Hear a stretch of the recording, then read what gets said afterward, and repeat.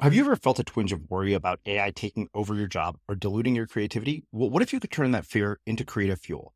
We've just published an amazing new ebook called The 4 Keys to Success in an AI World, and this is more than just a guide. It's a deep exploration into the human skills that AI can't touch, the skills that are essential for standing out and thriving, no matter how much technology evolves. We're talking about real differentiators here, like creativity, emotional intelligence, critical thinking, and much more. Inside, you'll find actionable insights and strategies to develop these skills, whether you're a creative person, a business person, or just simply someone who loves personal development. This isn't a story about tech taking over. It's a story of human creativity thriving alongside AI. Picture this, AI as your creative co-pilot, not just as a tool, but a collaborator that enhances your unique human skills. The 4 Keys ebook will show you exactly how to do that and view AI in a new way that empowers you instead of overshadows you. Transform your creative potential today. Head over to unmistakablecreative.com/4keys. Use the number 4, KEYS. That's unmistakablecreative.com/4keys and download your free copy. I mean, there are many parts of the education system that I think are worthy of redesign. The particular example that you're giving of how do you help perhaps more student in this example from Tina, I think there's a question there about like how do you help people kind of find the thing that is really their life's calling, and how do you help people perhaps not prematurely settle on something but leave room for more exploration. So one idea is like, well, what if you actually had a portion of your education that was really well designed, purpose built for that exploration process?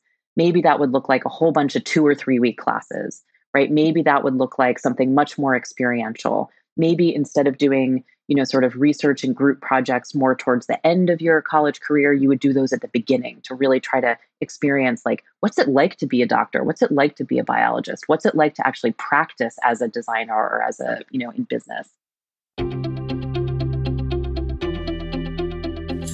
I'm Srini Rao, and this is the Unmistakable Creative Podcast, where you get a window into the stories and insights of the most innovative and creative minds who've started movements, built thriving businesses, written best-selling books, and created insanely interesting art. For more, check out our 500-episode archive at unmistakablecreative.com. Sarah, welcome to the Unmistakable Creative. Thanks so much for taking the time to join us. Thanks so much, Srini. It's great to be here. Yeah, it is my pleasure to have you here. So I found out about your work by way of your publicist. You have a new book out called Creative Acts for Curious People, all of which we will get into, which is really kind of very much in line with the content of the show. But before we do that, I wanted to start by asking you, who was one of the most influential teachers that you had growing up? And what impact did they end up having on the choices you've made throughout your life and career and your own personal decision to go into academia? Well, there's a couple that come to mind. I mean, how long do we have? I've had really the good fortune of having some just extraordinary educators in my life. So one who comes to mind is a guy named Will Terry. He was my 6th grade teacher, and he was very beloved by many students. And he was a great teacher on many fronts. But one of the things that he did is he always dressed up for Halloween. And he dressed up to a degree that he was like nearly unrecognizable. And he would often do this because normally he had like a very generous beard, kind of like a mountain man beard. And often his Halloween costume would involve him completely shaving it off. And so you would walk into class and be just like completely disoriented as to who was this stranger at the front of the room, also, in costume. And he just had such a kind of sly sense of humor about it. And I think for me, one of the things that stands out about Will is like just this willingness to play, like really, to show up like as a kind of playful adult, even with a group of kids. And I think that has absolutely left an impression and affected me. Yeah. Another really influential teacher for me was a professor named Paul Dawson, who I studied with in college. And he had a really interesting approach in terms of the in-classroom dynamics. I think I took a class from him on public policy in which something like 70% of the grade was based on your in-person, sort of like your classroom participation. And you really had to speak up. And I think that was very, very hard for me at first. I was a really shy kid, and my tendency is to observe a situation first and try to understand it and understand, how I can kind of play a role. And the dynamic that he created was one where you were rewarded not necessarily for being brilliant, but for taking the risk and speaking up and really getting in the game and participating in the conversation and trying to think out loud a little bit. And for me, that was a really helpful push and stretch into an area that I wasn't naturally confident in. And it really left a deep impression on me in terms of how do you set the conditions in any kind of learning experience that helps people just stretch into something that's not in their natural, comfort zone or the way in which they think that they already know how to be successful. Yeah. Well, two questions come from that. One is about, sort of teaching in general, and the other is about, this playfulness thing. Because you mentioned that you had a teacher who, even as an adult, could be playful with children. And I feel like one of the things that happens to so many people is that they start to lose that with age. Why do you think that is, and how do they get it back? I don't exactly know why that is. I'm sure that there are some, really worthwhile sociology studies or psychological, like a deeper understanding of why that happens. I think there is, like I read a quote somewhere which is like it's not that you get old and stop playing, it's that you stop playing and get old as a result. And I think I believe that at some deep level. Um, I wonder if it has something to do with certainly like the expectations that we place on adults in terms of and just the need, as an adult to be economically responsible and take care of your family or take care, of a lot of responsibilities. A lot of those stressors are real. But I like to think that being playful can coexist with some of those responsibilities. I mean, that was what I really saw, Will modeling. It wasn't that he didn't then also, care about the quality of our academic work. It was just that he could also express this kind of playfulness. Mm-hmm. So I don't know. I think that for whatever the reasons that are the factors where we kind of lose that playfulness, which we don't see enough in kind of communities of adults. I think it can be recaptured, and I think some of the things that I've learned, from being a part of the D School have really reinforced that for me. Yeah. Well, the other thing that really struck me is you mentioned that you had this college professor who basically rewarded you for being willing to take risks. And you teach at, what is one of the most elite institutions in the world, where people have been rewarded not for taking risks, but rewarded for success their entire lives. I mean, I know this as a Berkeley student, you're surrounded by, nothing but, people who are valedictorians at their own high schools. And, all of us joke that everybody who was at Berkeley basically got there because they got rejected from Stanford. But when you get people like this in that environment, how do you start to break such powerful social conditioning? Because I'm from an Indian family, and the narrative around our house was that, good grades were not something you got rewarded for. They were just what were expected. And I will tell you, the benefit of that is that it leads to a lot of intrinsic motivation. The downside of that, of course, is that you end up tying your self-worth to that, and you're always, feeling like you're in a competition against the rest of the world. Yeah, I mean, I see some of that in a number of my students as well, and I think it's it's just people kind of reacting rationally to the system that they're in, right? It's like, oh, if that's what you get rewarded for, that's how you start to perform. Where I see that mindset being a disadvantage is, when you may crush any problem set you come across, right? Where there's kind of a known answer. And it's something that you can master based on, a particular approach, a particular formula, a particular operation. And where that really starts to break down is in creative work, where there aren't right answers. There's not one answer. And to get to something interesting and powerful and potentially new or innovative, you have to kind of notice things that people haven't noticed before, and that includes the faculty. I mean, it includes the teaching team. So you have to kind of walk into it, in our case, a design project with this idea that you have permission to kind of look at things in a new way, to take some of those risks. And I'll say, a lot of students aren't good at that at the beginning. And certainly a lot of the adults who we work with who are in, leaders in the social sector or educators or, business leaders, because that has been conditioned out of us to some degree. And what we do to help break down some of that fear or rebuild some of those muscles is a couple things. So one is, in some cases, classes, in some educational environments, like you might sort of tackle one topic at a time and kind of go through a whole sequence. And at the end, you kind of maybe do one project at the end. And so you're learning all the skills along the way, and then you try to put them together at the end.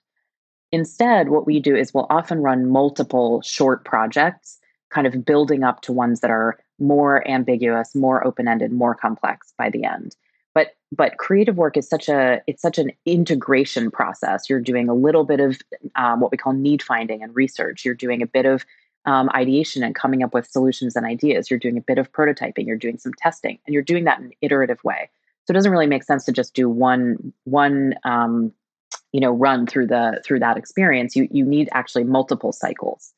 That's one thing. And by helping people have some like early success, that sense of, oh, I actually can stretch in this way. I can do a little bit more than I realized that I could in this kind of more iterative approach, that helps build some confidence that you can tackle the richer, more complex, more challenging projects towards the end of a class. And then the other thing I'll say is, like, design is full of methods for taking very, very small risks and testing your hunches. And so, for example, one is the idea that, when you build a model or a couple of different models of different ideas that you have for what a solution might be, which we call prototypes, then you can build across a range of directions, essentially. So you can have, one version that's a service and one version that's a digital experience, and one that is a physical product. And that allows you to test these different hunches in multiple directions before you actually have to bet on just one. And that's a way of actually admitting, hey, I don't know what the right answer is. There might be lots of different reactions. Instead of trying to figure out without any new data which is the right way to go, I'm going to actually get some real response from other people and get that data into my process. So there are lots of methods for actually figuring out how do you start to move more confidently in an environment in which you don't know what the right answer is from the beginning. Hey, I'm Ryan Reynolds. At Mint Mobile, we like to do the opposite of what Big Wireless does. They charge you a lot. We charge you a little. So naturally, when they announced they'd be raising their prices due to inflation, we decided to deflate our prices due to not hating you. That's right. We're cutting the price of Mint Unlimited from $30 a month to just $15 a month. Give it a try at mintmobile.com/switch. $45 up front for 3 months plus taxes and fees. Promo rate for new customers for limited time. Unlimited more than 40 gigabytes per month. Slows full terms at mintmobile.com. Small details are big surfaces. Tight corners are odd shapes. Flat, rounded, textured, or tall. Whatever your next project, there's a spray paint pattern that's just right.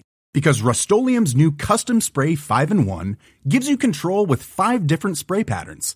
So you can tackle nooks, crannies, edges, and curves without worrying about drips, runs, uneven coverage, or anything else. Custom Spray 5-in-1. Only from Rust-Oleum. Hiring for your small business? If you're not looking for professionals on LinkedIn, you're looking in the wrong place. That's like looking for your car keys in a fish tank.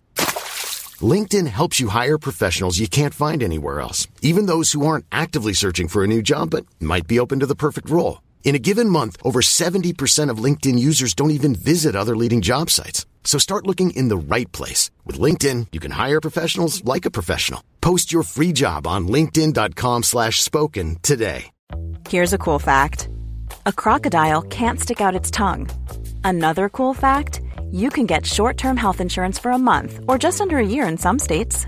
United Healthcare short-term insurance plans are designed for people who are between jobs, coming off their parents' plan, or turning a side hustle into a full-time gig. Underwritten by Golden Rule Insurance Company, they offer flexible, budget-friendly coverage with access to a nationwide network of doctors and hospitals. Get more cool facts about United Healthcare short-term plans at uh1.com. Hey, Dave. Yeah, Randy. Since we founded Bombas, we've always said our socks, underwear, and T-shirts are super soft. Any new ideas? Maybe sublimely soft. Or disgustingly cozy. Wait, what? I got it. Bombas. Absurdly comfortable essentials for yourself and for those facing homelessness. Because one purchased equals one donated. Wow, did we just write an ad? Yes. Bombas. Big comfort for everyone. Go to bombas.com/ACAST and use code ACAST for 20% off your first purchase. One size fits all seemed like a good idea for clothes. Nice dress. It's a t-shirt. Until you tried it on. Same goes for your healthcare. That's why United Healthcare offers a variety of flexible, budget-friendly coverage for medical, vision, dental, and more. So whether you're between jobs, coming off a parent's plan, or even missed open enrollment, you can find the plan that fits you best. Find out more about United Healthcare coverage at uh1.com. That's uh1.com. Yeah. Well, so as a follow-up to that, I have two sort of final questions before we start getting really deep into the book. I remember when we had Tina here, Tina Seelig, for those of you who don't know what I'm referencing, who's in our archive if you want to listen to that episode. One of the things she said is that she had two types of students who come into Stanford. She said there are those who come in and they have the entire lives mapped out. They know exactly what they're going to do. It's like, hey, this is my plan. I'm going to med school after this, whatever it is. And then she said that she has another group who don't have a clue what they want to do. And it's usually that latter group that ends up ironically being more successful because they remain open to all sorts of possibilities. But the one thing I wonder, just based on that, and this is something I ask every single educator that I get the chance to interview, is that if you were tasked with redesigning our education system from the ground up so that it prepares people for the future of work and doesn't leave them riddled with debt, which clearly is a massive problem in this country, how would you change it? I mean, there are many parts of the education system that I think are worthy of redesign. The particular example that you're giving of how do you help perhaps more student in this example from Tina, I think there's a question there about like, how do you help people kind of find the thing that is really their life's calling, and how do you help people perhaps not prematurely settle on something, but leave room for more exploration. And I think, one idea that we've played with at the D School is the idea of like, well, there's actually kind of different modes that you need to be in higher education, for example, where the phase where you're trying to figure out like, what is it that you actually want to do, and what do you want to learn, and what do you want to study? We have the same kind of design of the system for that part of what college should be about as we do for all of the other parts. So we have the same kind of 10-week course rhythm. In a lot of majors, like you kind of got to get started pretty early, or you're not going to be able to finish on time, which also has cost implications. So we have some subtle cues in the system that kind of drive people to have to sort of prematurely settle on something, perhaps without experiencing as wide a range of different learning modes and types and subjects as they could. So one idea is like, well, what if you actually had a portion of your education that was really well designed, purpose built for that exploration process? Maybe that would look like a whole bunch of 2 or 3 week classes, right? Maybe that would look like something much more experiential. Maybe instead of doing sort of research and group projects more towards the end of your college career, you would do those at the beginning to really try to experience like, what's it like to be a doctor? What's it like to be a biologist? What's it like to actually practice as a designer or as a, in business? So that you have more information when you're then making those kinds of consequential decisions. That's one idea. I think there's also, the reality that, for a lot of people, college or any kind of higher education is, incredibly important in terms of their social mobility, in terms of economic mobility. And I think that the reality is like we sort of have one idea right now about like what good looks like, and we need a lot more ideas, right? We actually need, the range of possibilities for what education could look like is far wider than what our system actually resembles, and I think could better serve a much wider range of needs. And so I think there's no one right answer. I mean, this is kind of a classic design problem, and right, and in terms of what it could look like. But we have very sort of strong norms and assumptions about what education should look like and what good looks like. And I'd love to see much more innovation and a much wider range of needs being met through the various systems that we have. Yeah, just hearing you say that makes me think of this documentary I saw about the college admissions scandal. And there was a former Stanford admissions officer in the documentary, and he talked about how the whole idea of an elite college is basically just an illusion that is created by the number of people that you reject. So it creates this perception. But like I said, I was the beneficiary of, state-sponsored education, getting to go to a world-class institution like Berkeley. And there's no question in my life, that has opened doors and that creates a certain perception. But I think that when I see students today, at least in high school, it just seems that the pressure on them is so immense. I remember one of my friends, Sarah Peck, who also grew up in Palo Alto, said that one of the high schools in Palo Alto had one of the highest suicide rates in the country, which that just seems horrible that, in pursuit of something, noble, you end up with such a tragic consequence. I mean, I think anytime we try to fit human beings into, into a checklist or into sort of one pathway towards what success could look like, we're doing a disservice to what that full range of, human achievement, human expression could actually look like. Yeah. Well, let's shift gears and get into the book. So what has been your career trajectory that led you to the D School that led to this book?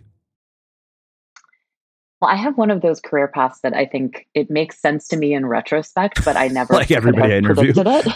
Yeah. Yeah, that probably you have some selection bias there in terms of who winds up telling you their career path. I studied history and politics undergrad, and I was really interested in those areas, and art history too, because I really like understanding the why. I really like understanding kind of like what are the historical factors or forces that have led to a particular situation or moment, and also making sure to understand that there's there's always many different factors going on. I think I'm drawn to those kinds of complex environments and issues. And after college, I worked for Planned Parenthood and really was fascinated by the sort of intersection of advocacy and healthcare and education. And then I got interested in trying to understand, what are some of the ways that in the private sector, companies and organizations seem to be really able to kind of change as the market changes a little bit more rapidly, perhaps, than in the nonprofit world. And that interest led me to Stanford initially and to the business school there. I had a very non-traditional background in terms of being a business student. So it was like a really eye-opening experience for me. I learned an enormous amount. And while I was at the business school on Stanford's campus, the D School got started. It was being founded right at the same time. So just by, pure chance and serendipity, I was able to take some of the very early classes that the D School offered, and immediately just had this feeling that I had found my community. I found my people. This is a group, that really is interested in that invisible layer of group dynamics that are so crucial to actually figuring out how do you help creativity emerge in a collaborative environment, in a multidisciplinary environment. And there was a kind of vocabulary being used that I found really helpful because I had some kind of instincts around, some of the things that we do in design, but I didn't realize that there was a whole professional approach and a more rigorous approach to thinking about how do you collect subjective data? How do you engage people to really try to understand not just what needs are that exist today, but what might happen in the future, and what that could look like. And as I was saying before, as kind of a shy person growing up, like the kinds of and someone who has a bit of that orientation of like, hey, I like to get the answer right the first time, having some of the methods around, low resolution prototyping, quick, small experiments that, can teach you a lot more than trying to think your way through the problem. Those I found incredibly useful, incredibly freeing in a lot of ways, and allowed me to push my work in directions I could not have anticipated. And after I did a stint at the D School as a student and then a fellow, and I wound up working in consulting for a company called Monitor, which is now a part of Deloitte. And at the time, Monitor had just acquired an amazing design strategy firm called Doblin. And so I was lucky enough, again, I mean, like the one theme in my background is just like being at the right place at the right time. The sort of integration of the sort of more traditional business strategy, marketing strategy, acumen that was present at Monitor, and then this design strategy and innovation approach of Doblin, I got to play right at that intersection, and worked on a lot of really interesting projects around the world. I spent a couple of years living in India, actually, as a part of that part of Monitor's practice. And then I came back to the States and in 2010 moved back to California and returned to the D School, then as the managing director, and then a few years later as the executive director, where I have been since then. Wow. So, I'd love to ask this, from a sort of, design perspective. One of the things that you mentioned was that you sort of found your people. And I realized so often when we go into the working world, at least for me, as the guy who was fired from every single job I had, there's a question that never seems to come up when people get put on performance improvement plans, and that is whether you're actually in the right job to begin with. So how can you use the principles of design, from a company perspective when it comes to hiring to like increase match quality in terms of the right people doing the right jobs? One thing that question reminds me of is I believe that there was a policy at Zappos, at least in the early days of the company, that I was really, really excited by. And the policy was that when you were hired, you were automatically in kind of a, not probationary period, but sort of a conditional period. And I can't remember if it was a couple of weeks or a month or 2 weeks, but it was a defined period of time. And at the end, there was a moment where both the company and the employee kind of got to say, hey, this is working or it's not working. And there was kind of a kind of no fault way for everybody to walk away from that hire. And I remember being so impressed by that, because it just struck me as like, that allows you, without kind of, in a way that's not about trying to make a bad situation incrementally better. If somebody, it's like, if that's not the right job for you, or somebody made a mistake, essentially, really just to try it out. And there was like a whole policy and a whole culture built around that. And I was so impressed because one, I just can only imagine that if everybody did decide it was the right fit, like, wow, I can only imagine the effect on employee retention and sort of satisfaction being much higher after that kind of test period.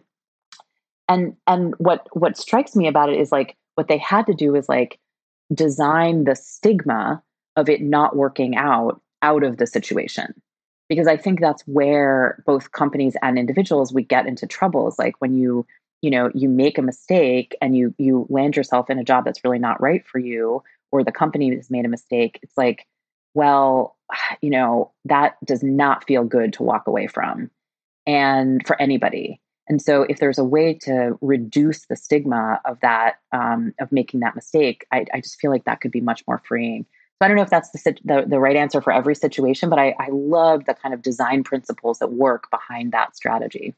Yeah, I think that, I sort of came to this realization when my sister was in medical school, and I realized, you're doing all these different rotations to figure out what, area of medicine you actually want to go into.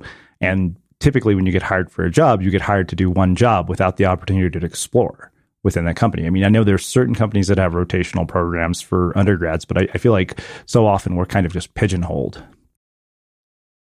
I think that's right. And I feel similarly about college, as I was saying. Like, I think it would be really interesting to figure out how to use more of that rotational model earlier in a student's career in a more powerful way. Ready to pop the question and take advantage of 30% off? The jewelers at BlueNile.com have got sparkle down to a science with beautiful lab-grown diamonds worthy of your most brilliant moments. Their lab-grown diamonds are independently graded and guaranteed identical to natural diamonds. And they're ready to ship to your door. Go to BlueNile.com to get 30% off select lab-grown diamonds. That's BlueNile.com for 30% off lab-grown diamonds. BlueNile.com. Many of us have those stubborn pounds that seem impossible to lose, no matter how good we eat or how hard we work out. My solution is PlushCare. PlushCare is a leading telehealth provider with doctors who are there for you day and night to partner with you in your weight loss journey. They can prescribe FDA-approved weight loss medications like Wegovy and Zepbound for those who qualify. Plus, they accept most insurance plans. To get started, visit plushcare.com/weightloss. That's plushcare.com/weightloss. Ever catch yourself eating the same flavorless dinner 3 days in a row? Dreaming of something better? Well, HelloFresh is your guilt-free dream come true, baby. It's me, Keke Palmer. Let's wake up those taste buds with hot, juicy pecan-crusted chicken or garlic butter shrimp scampi. HelloFresh. Stop dreaming of all the delicious possibilities and dig in at HelloFresh.com. Let's get this dinner party started. I'm Sandra, and I'm just the professional your small business was looking for. But you didn't hire me because you didn't use LinkedIn Jobs. LinkedIn has professionals you can't find anywhere else, including those who aren't actively looking for a new job, but might be open to the perfect role, like me. In a given month, over 70% of LinkedIn users don't visit other leading job sites. So if you're not looking on LinkedIn, you'll miss out on great candidates like Sandra. Start hiring professionals like a professional. Post your free job on linkedin.com/spoken today. Want to teach your kids financial literacy, but not sure where to start? Greenlight can help. With Greenlight, parents can keep an eye on kids' spending and saving, while kids and teens use a card of their own to build money confidence. As a parent, you can send instant money transfers, set up chores, automate allowance, and more. It's a convenient way to run your household, customized to your family's needs, and the easy way to raise financially smart kids. Get started with Greenlight today and get your first month free at greenlight.com/ACAST. One size fits all seems like a good idea for clothes until you try them on. Same goes for healthcare. That's why United Healthcare offers flexible, budget-friendly coverage for medical, vision, dental, and more. Learn more at uh1.com. So there's really no way that we're going to be able to cover every single exercise in this book in this span of an hour because there's so many of them. So I wanted to go into a few of them that really struck me. Let's start with observation. One of the things you say is that learning to observe and register feelings in others is crucial in widening your lens because it helps you connect to how the world might appear through others' eyes and kindles your imagination for what you could create. Learning to appreciate the feelings of teammates without conflicting viewpoints and to collaborate in an open and vulnerable way is the key to creative teamwork.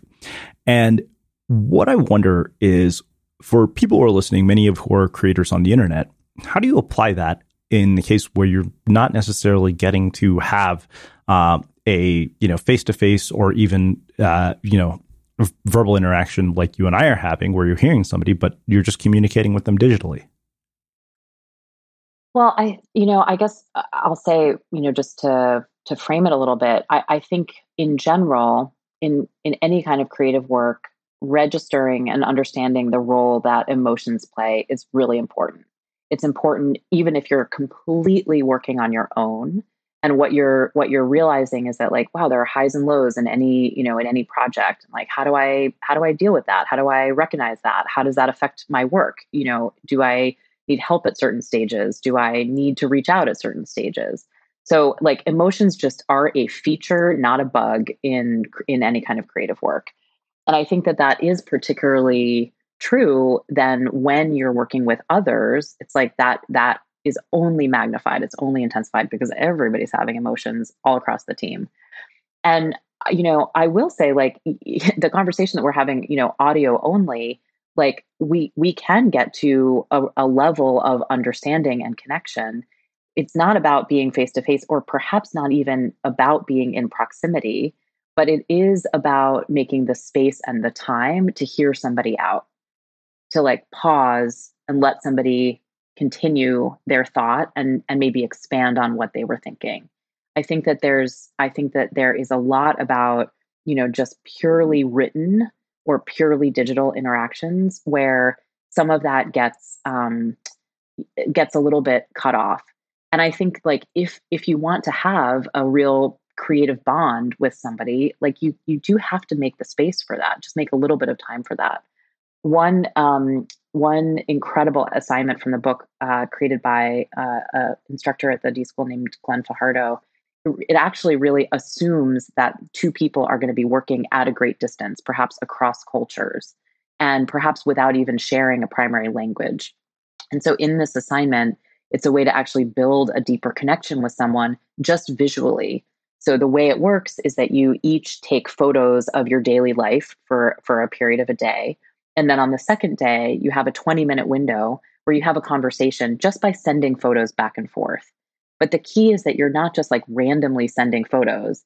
You respond, try to relate to the photo that you've just received from the other person, like no words, no emojis.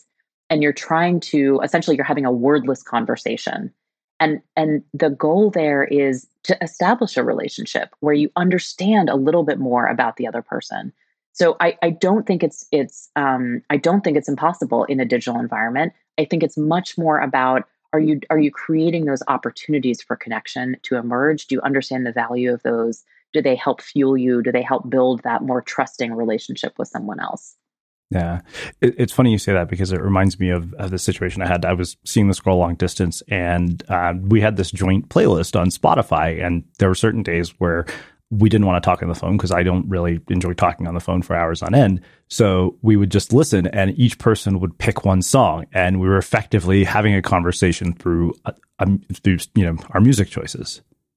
I love that. That would be really a cool build on that same assignment. It's like you could do the photos, and then you could add a playlist. Well, let's talk about another thing that struck me. And the reason this struck me was because this is something I see from almost every one of my readers. It's something that every creative person wrestles with. You say that, producing creative work, actually getting it out of your head and onto the page or into the world, requires you to deliberately suspend your evaluative brain at specific moments. You want to temporarily defer judgment on what might work in order to explore a new concept without prematurely dismissing it as impractical or unfeasible. And then you go on to say that judgment is incredibly important. You need it to survive and to course correct your way through life, but the ability to put your critique on hold is what allows you to sometimes pursue a wild idea. You wrote a book, so you know this better than anybody. That is really, really hard for a lot of creative people to do. It took me a long time to get my head around that. And I always say, I am an average writer who writes a lot, and that's the only reason I write anything worth reading. Yeah, so you go for volume, it sounds like, which is a major insight about your own creative process that I think everybody needs from time to time. I mean, I struggle with my own inner critic for sure. And she came out loud and clear at many moments during my writing process. Actually, I had to develop kind of some new, a book is such a, long-term project. Like, I had to develop some new ways of dealing with her, because she can be very loud and very bossy in my head at times. So I definitely, I think, the practice of being able to suspend judgment is something you are constantly working on, like no matter how much creative work you have produced in the world. and everybody does it a little bit differently. I think, it is just so powerful, even just to really understand that when you can get into that, maybe it's the flow state, maybe, people have different ways of describing it, but when you can suspend judgment, it does help you, increase your output, increase the volume, increase the range of ideas you might be exploring. And then you also, the complement to that is then you do need to go back and say, hey, what of this is worth keeping or publishing or, like you do, they don't work without each other. They're really complementary modes. And, there are different ways that people found for doing that. I think one student team that I recall, like literally made a sign about whether they were trying to, be in a mode of diverging or converging in terms of like, were they trying to like come up with lots of options or explore without being judgmental, or were they in a decision-making and evaluative mode? And they would literally like flip that sign around when they were, deciding as a group to switch into the other posture. And that just physical prop like helped them be much more mindful and kind of create that social norm within their group, so that they stopped, blocking each other. And Dan Klein, who's one of the contributors to the book, who teaches in the theater department at Stanford, he made the comment to me that, like a lot of team conflict really comes from when one person is exploring. It just implicitly, they're kind of they're trying to like, think through something. They're sort of in a more open-ended posture. And the other person is like trying to get to a decision or, trying to kind of move on. And that is where a lot of conflict actually stems from. So having that vocabulary, having that ability just by yourself to understand, am I slipping into a more critical mode? Is that the right moment for that? Those are, I think, incredibly powerful ideas and practices to develop. Yeah, absolutely. Yeah, I love that you brought this up because I even remember reading, in Seth Godin's book, The Practice, that he talks about, feeling like an imposter, and you're thinking, you feel like an imposter? You wrote 17 New York Times bestselling books. So if Seth feels like that, then it's no surprise that all of us do. Yeah. Well, let's talk about this whole idea of talking to strangers. As somebody who pretty much does this for a living, it probably was one of my favorite parts of the entire book, of all the things I saw. You say that, I have large opinions about small talk. Its prescribed blandness confines our first interactions with new people to safe categories of interest we're all supposed to have in common. Sometimes it breaks down along stereotypical gender lines. Sports are supposedly for men, clothes for women, weather for everyone. In my mind, small talk is just about the cruelest way that people have found to bore each other while providing reassurance that we're not a threat to social order. Despite our social norms for engaging strangers for the first time, I found it remarkable what people will share with each other after a relatively short period if you take care to set the conditions well. This bonding lies at the heart of launching effective and open-hearted collaboration. And I think the reason that struck me so much was because it literally described why I choose the questions that I do to start my interviews. That's very interesting. It sounds like we have that in common in terms of like, I'm so curious about people, but I want to get to the real stuff as quickly as possible. Yeah. And, I of course I understand, the role that small talk plays in terms of like helping people kind of enter a conversation in kind of a safe way. But in the context of, doing creative work, of working on a design team, you've got to get past that as quickly as possible. And so there are a lot of ways that we use at the D School to build some of those bonds as rapidly as we can. And the reason that's important is because if you don't actually know something authentic and real about the people that you're working with, and they don't know you, there's a lot of guesswork and a lot of playing it safe about like not really expressing your most, wild idea or your riskiest thing, or when you're feeling nervous or frustrated, or you're, really stuck on like, how do we frame this problem? How do we build this prototype? Like you have to have some of that just actual like human, bond with somebody to help them navigate through, difficult work and vice versa. And so it holds teams back if they stay in that sort of very superficial, layer of small talk. So, one of my favorite, and I put this in the book, my personal favorite kind of sequence of helping people get past that small talk barrier. You start with pairs. If you're at a workshop, you're in a class, you're at a conference, and you have the pairs of people kind of meet each other and tell each other the story of their name. And that could be, it's a very open-ended prompt, right? It's like you could tell me about your parents and your culture, and I could tell you about, why I have 2 last names and not 1 last name, and, or something completely different. And then you progress to a little bit of a deeper question. And you, in the case of this particular sequence, then each pair gets it with another pair, and they, there's a prompt about sort of what skills do you bring in the event of a zombie apocalypse. And that's great because it allows people to get outside of their normal professional way of describing themselves. But it's also very safe. It's like, oh, I can bake bread, or I'm a good mediator. I've heard that come out. Somebody told me they were like really good at building community under times of stress. And I was like, wow, that is going to be an important skill in the zombie apocalypse. And then the last stage is you ask people to really talk about like how they're seen and how they're known and how they want to be known. And that just goes deep. Like that really is a powerful way of asking people who've started to connect with each other a little bit to think about, how do you want to show up in this collaboration? How do you want to do the work that we're going to do together?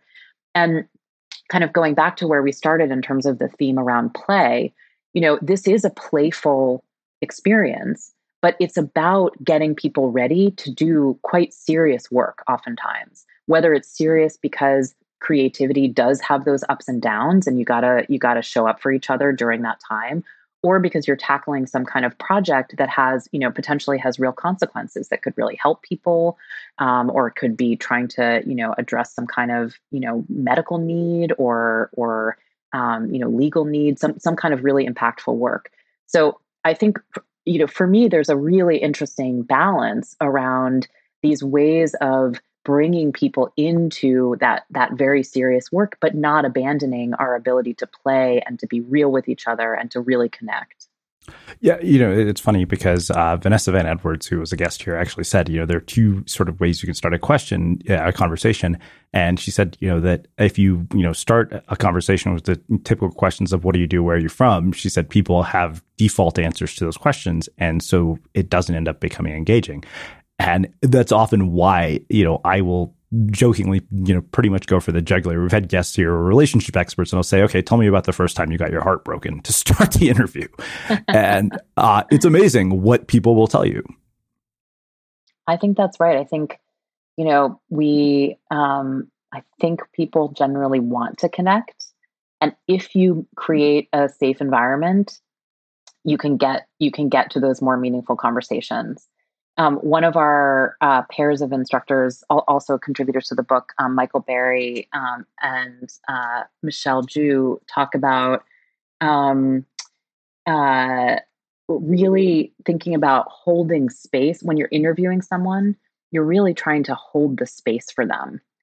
And that creates this sort of ability for people to kind of reflect on their own beliefs and to share some of their stories with you.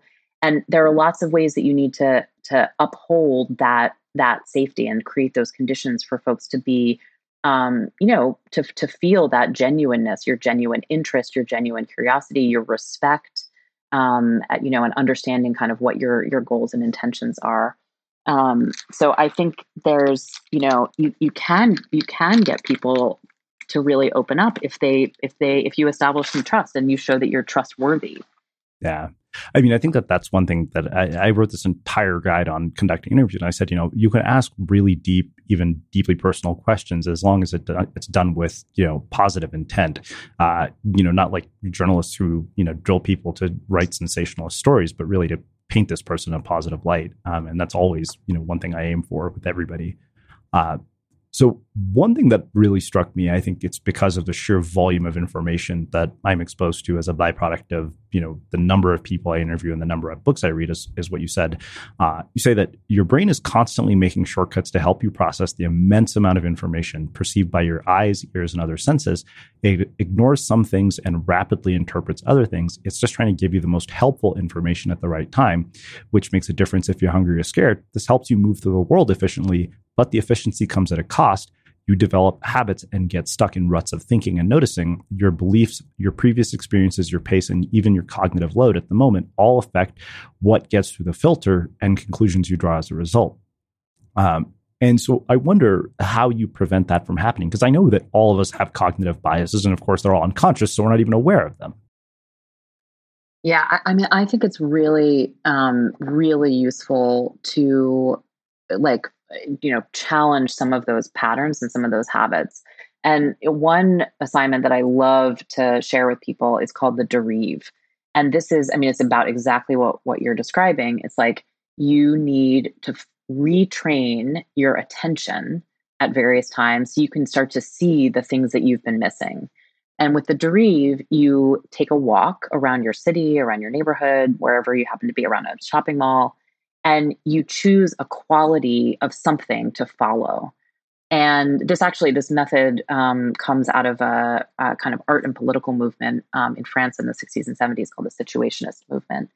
And it's a way to drift. And instead of having like an agenda, you allow yourself to follow a quality like the color yellow or a certain type of a line. I've had people, follow like squares or sounds. And the interesting thing is that you walk to that first thing that's yellow and you kind of investigate a little bit. Maybe you make some notes about it and draw a little map. Then you move on to the next thing that you see that's yellow, and then the next thing. And there's something really intense that happens when you're allowing yourself to move around a space in this very unusual way in terms of not having a preordained path, but allowing yourself to find the next stop along the way. And you see things that you may have walked by for years and that you have absolutely never noticed. And so just having some of those really, I mean, literally eye-opening experiences can first start to say, okay, I really am missing a lot of what's out there. Like, okay, well, what else am I missing? Am I missing a lot of opportunities, in the data that I'm looking at for, making important decisions at work? Am I missing important social cues? Am I fully registering and understanding the emotions and the needs of my teammates? And so I think it can be helpful just to start to raise some of those questions in kind of a self-awareness kind of way. There's another wonderful assignment that Scott Dorley likes to teach. He's our creative director at the D School, which is just called a seeing exercise. And you take a photograph and you observe and kind of name what you think is happening in that photograph. And then you say why you think that's the case. And then you talk about why you think that's the case.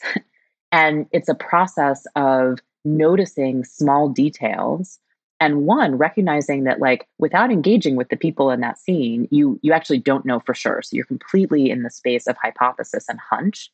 But it's like the longer you look at a photo, the more that you notice. And I think, again, that's a very useful way of recognizing how much information we're actually constantly filtering out and skipping. And that when you sit down and actually with a very mindful approach, kind of train your attention in a new way, there is so much more out there to observe. Yeah. Well, let's get into one more idea that really struck me. You say that to come up with novel, compelling concepts, it helps to build on the ideas of others. An idea that's bouncing around between two or more brains might just be cooler, weirder, or more insightful. All good things that you put in the position to consider a wide range of potential solutions. This process requires you to listen and then respond, as opposed to just generating new ideas internally and then saying them out loud. And I think the reason this struck me is because pretty much every single thing that I write is inspired either by a conversation I've had with somebody like you or something in a book that I read. But there's this interesting balancing act, between what I call mimicry and modeling. So how do you use other people's ideas but avoid mimicry? Well, I think, sort of being able to be honest about where that inspiration came from, I think is actually really important. And I tried something in this book that I hope lands really well, which is that, a lot of the writing in the book that's, completely coming from me. But a lot of the underlying ideas, they come from the assignments that other faculty and instructors at the D School have taught. And I wanted to make it really clear that these concepts, these ideas, these practices are originating from a very wide variety of people, which I think makes the book way more interesting and useful to readers. It's like, 100 brains are involved in this. And so I really tried to track down and to acknowledge the sort of the origins of a lot of these different practices. I'm sure I didn't get every single one perfectly right because, as you're saying, like a lot of methods that we use, they come from and have been adapted and built on, this long history in design or in art or in other kinds of creative practices. And I think the where the balance comes for me is, is this being adapted and shared in the right context? Is it relevant for the moment? Is it about stretching it into a new sector or a new type of problem that you're trying to figure out in a way that perhaps it hasn't been before? Are you trying to introduce it to folks? It's like these are practices that designers use intuitively. At the D School, a lot of what we're trying to do is to bring folks who have, completely different disciplinary backgrounds into the fold and into a space where they can apply their own particular expertise, but come together in a creative process. And so, like, for me, a lot of that balance comes from, introducing these ideas to new audiences in new ways, in the current moment that we're in, and thinking about how do the tools need to evolve? How do these things need to shift and to change? So that's kind of where I find that particular balance. Yeah. Yeah, I think that really struck me because I always jokingly say I don't really know anything. I'm just the accumulation of 1,000 other people's ideas, many who are smarter than I am and better at what they do.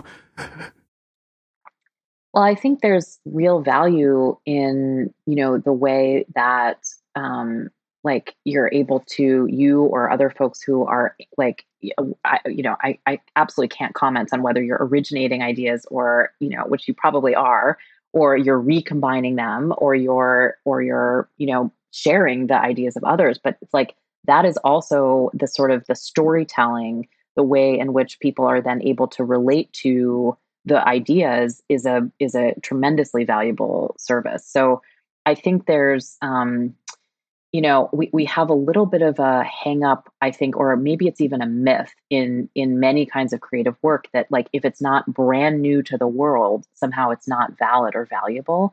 And I just actually don't think that's how creativity works. I think that we have some like storytelling that's how what creative work looks like. It's kind of similar to our conversation about like success, looks like one particular way in an educational environment. We design our whole educational environment around that. Well, I guess at the, part of what we're trying to do at the D School is really say, like, creative work is a team effort, right? To actually get to really powerful, complex, solutions in problems that are important and serious. Like, you need lots of people coming from lots of different perspectives to contribute. That is very different than that model of sort of the individual creative superstar. So I kind of like to see that myth go away a little bit. Yeah. Well, so let's finish with two final questions and one last concept. You talk about this idea of what you called bisociation, and you talk where you say, while writing about creativity in the mid 20th century, Arthur Koestler, whose book The Art of Creation inspired the assignment, coined this term, and it combines ideation, coming up with new ideas, with synthesis, connecting two previously unrelated things. And the activity is a good way to help train your brain to challenge regular boundaries between apparently incompatible frames of reference, which helps you come up with bolder, more novel ideas. So how do you actually do that?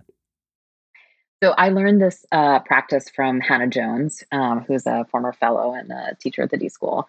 And she, the way that she runs and has designed this assignment, you essentially, like, if you're in the middle of a brainstorm or any kind of ideation session, let's say you're doing it with a team, you would take all of the ideas that you've come up with, you write them on individual cards or sticky notes, and then you get into pairs and you each have a small stack.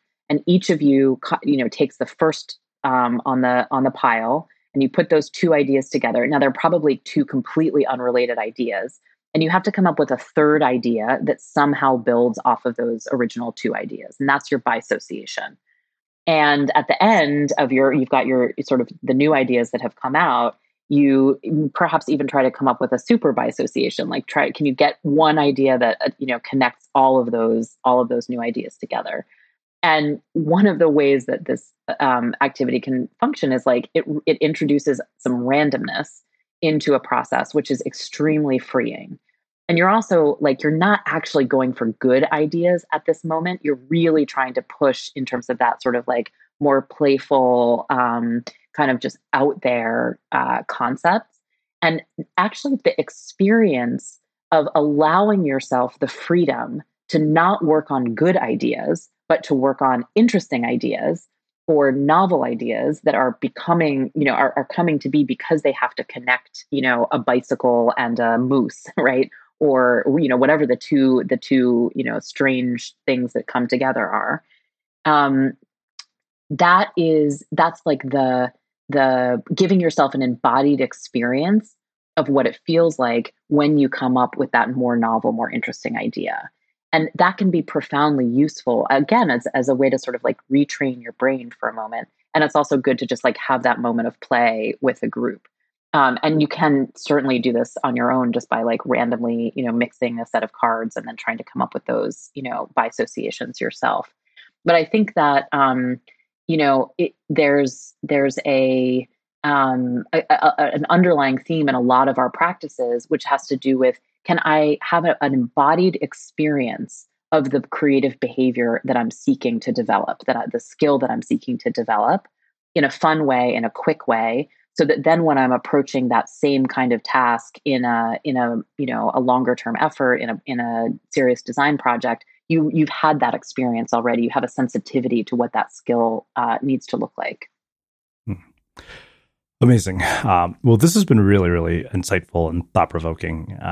So I have one last question for you, which is how we finish all of our interviews at the Unmistakable Creative. What do you think it is that makes somebody or something unmistakable?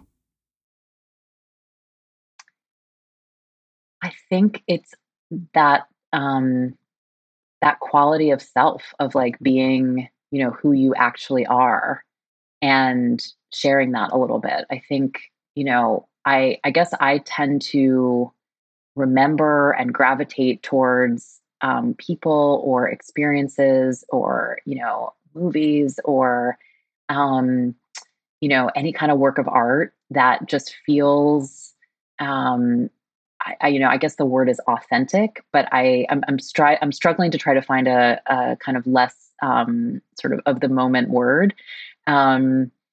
Just feels real, and I think that's a rare quality. It requires like a lot of vulnerability and disclosure, and I think that's really the first thing that comes to mind when I think about what makes something unmistakable.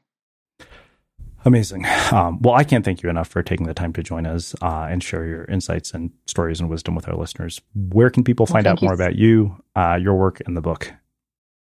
Well, thank you so much for having me. This was a really fun conversation. You can find out more about me at the D-School website, which is dschool.stanford.edu. We're actually in the midst of publishing a whole series of books. So there's Creative Acts for Curious People, which is the one that I have just brought into the world. But then we have some really cool books coming up around navigating ambiguity, around designing with data, around courage, and around designing for belonging. And those you can find at dschoolbooks.com. Awesome. And for everybody listening, we will wrap the show with that. Thank you for listening to this episode of the Unmistakable Creative Podcast. While you were listening, were there any moments you found fascinating, inspiring, instructive, maybe even heartwarming? Can you think of anyone, a friend or a family member who would appreciate this moment? If so, take a second and share today's episode with that one person, because good ideas and messages are meant to be shared. Ever catch yourself eating the same flavorless dinner 3 days in a row? Dreaming of something better? Well, HelloFresh is your guilt-free dream come true, baby. It's me, Keke Palmer. Let's wake up those taste buds with hot, juicy pecan-crusted chicken or garlic butter shrimp scampi. Hello Fresh. Stop dreaming of all the delicious possibilities and dig in at HelloFresh.com. Let's get this dinner party started. Hi, this is Paige from Giggly Squad, and I want to talk to you about Splash Refresher and my water intake. Okay, so you guys obviously know that I'm a hydrated girly, but sometimes when you drink that much water, it starts to just taste bland, and you're just like, I need something to spice it up. That's why I love Splash Refresher. It has 0 sugar, 0 calories, and it's a splash of sweetness. And they come in 5 different flavors. They're so good. Wild berry, acai grape, pineapple mango, lemon, and mandarin orange. My favorite is the wild berry because I just love a berry. So if you're like me and you're drinking water all day, then try Splash Refresher. It's going to absolutely change your water game, and it's good for you. Acast powers the world's best podcasts. Here's a show that we recommend. The Real Housewives is a guilty pleasure for most, but if you're looking to not feel guilty about that pleasure, tune in to Everything Iconic with me, Danny Pellegrino, where I break down all the messy moments and behind-the-scenes antics of Bravo's popular franchise. And on Everything Iconic, I also interview celebrity guests like Kelly Ripa, Keke Palmer, Drew Barrymore, Cameron Diaz, and more about their guilty pleasures, their past work, and so much more. So if you're pop culture obsessed and find yourself watching way too much reality TV like me, tune into Everything Iconic with Danny Pellegrino, wherever you listen to podcasts. Acast helps creators launch, grow, and monetize their podcasts everywhere. Acast.com. Have you ever felt a twinge of worry about AI taking over your job or diluting your creativity? Well, what if you could turn that fear into creative fuel? We've just published an amazing new ebook called The 4 Keys to Success in an AI World, and this is more than just a guide. It's a deep exploration into the human skills that AI can't touch, the skills that are essential for standing out and thriving, no matter how much technology evolves. We're talking about real differentiators here, like creativity, emotional intelligence, critical thinking, and much more. Inside, you'll find actionable insights and strategies to develop these skills, whether you're a creative person, a business person, or just simply someone who loves personal development. This isn't a story about tech taking over. It's a story of human creativity thriving alongside AI. Picture this, AI as your creative co-pilot, not just as a tool, but a collaborator that enhances your unique human skills. The 4 Keys ebook will show you exactly how to do that and view AI in a new way that empowers you instead of overshadows you. Transform your creative potential today. Head over to unmistakablecreative.com/4keys. Use the number 4, KEYS. That's unmistakablecreative.com/4keys and download your free copy.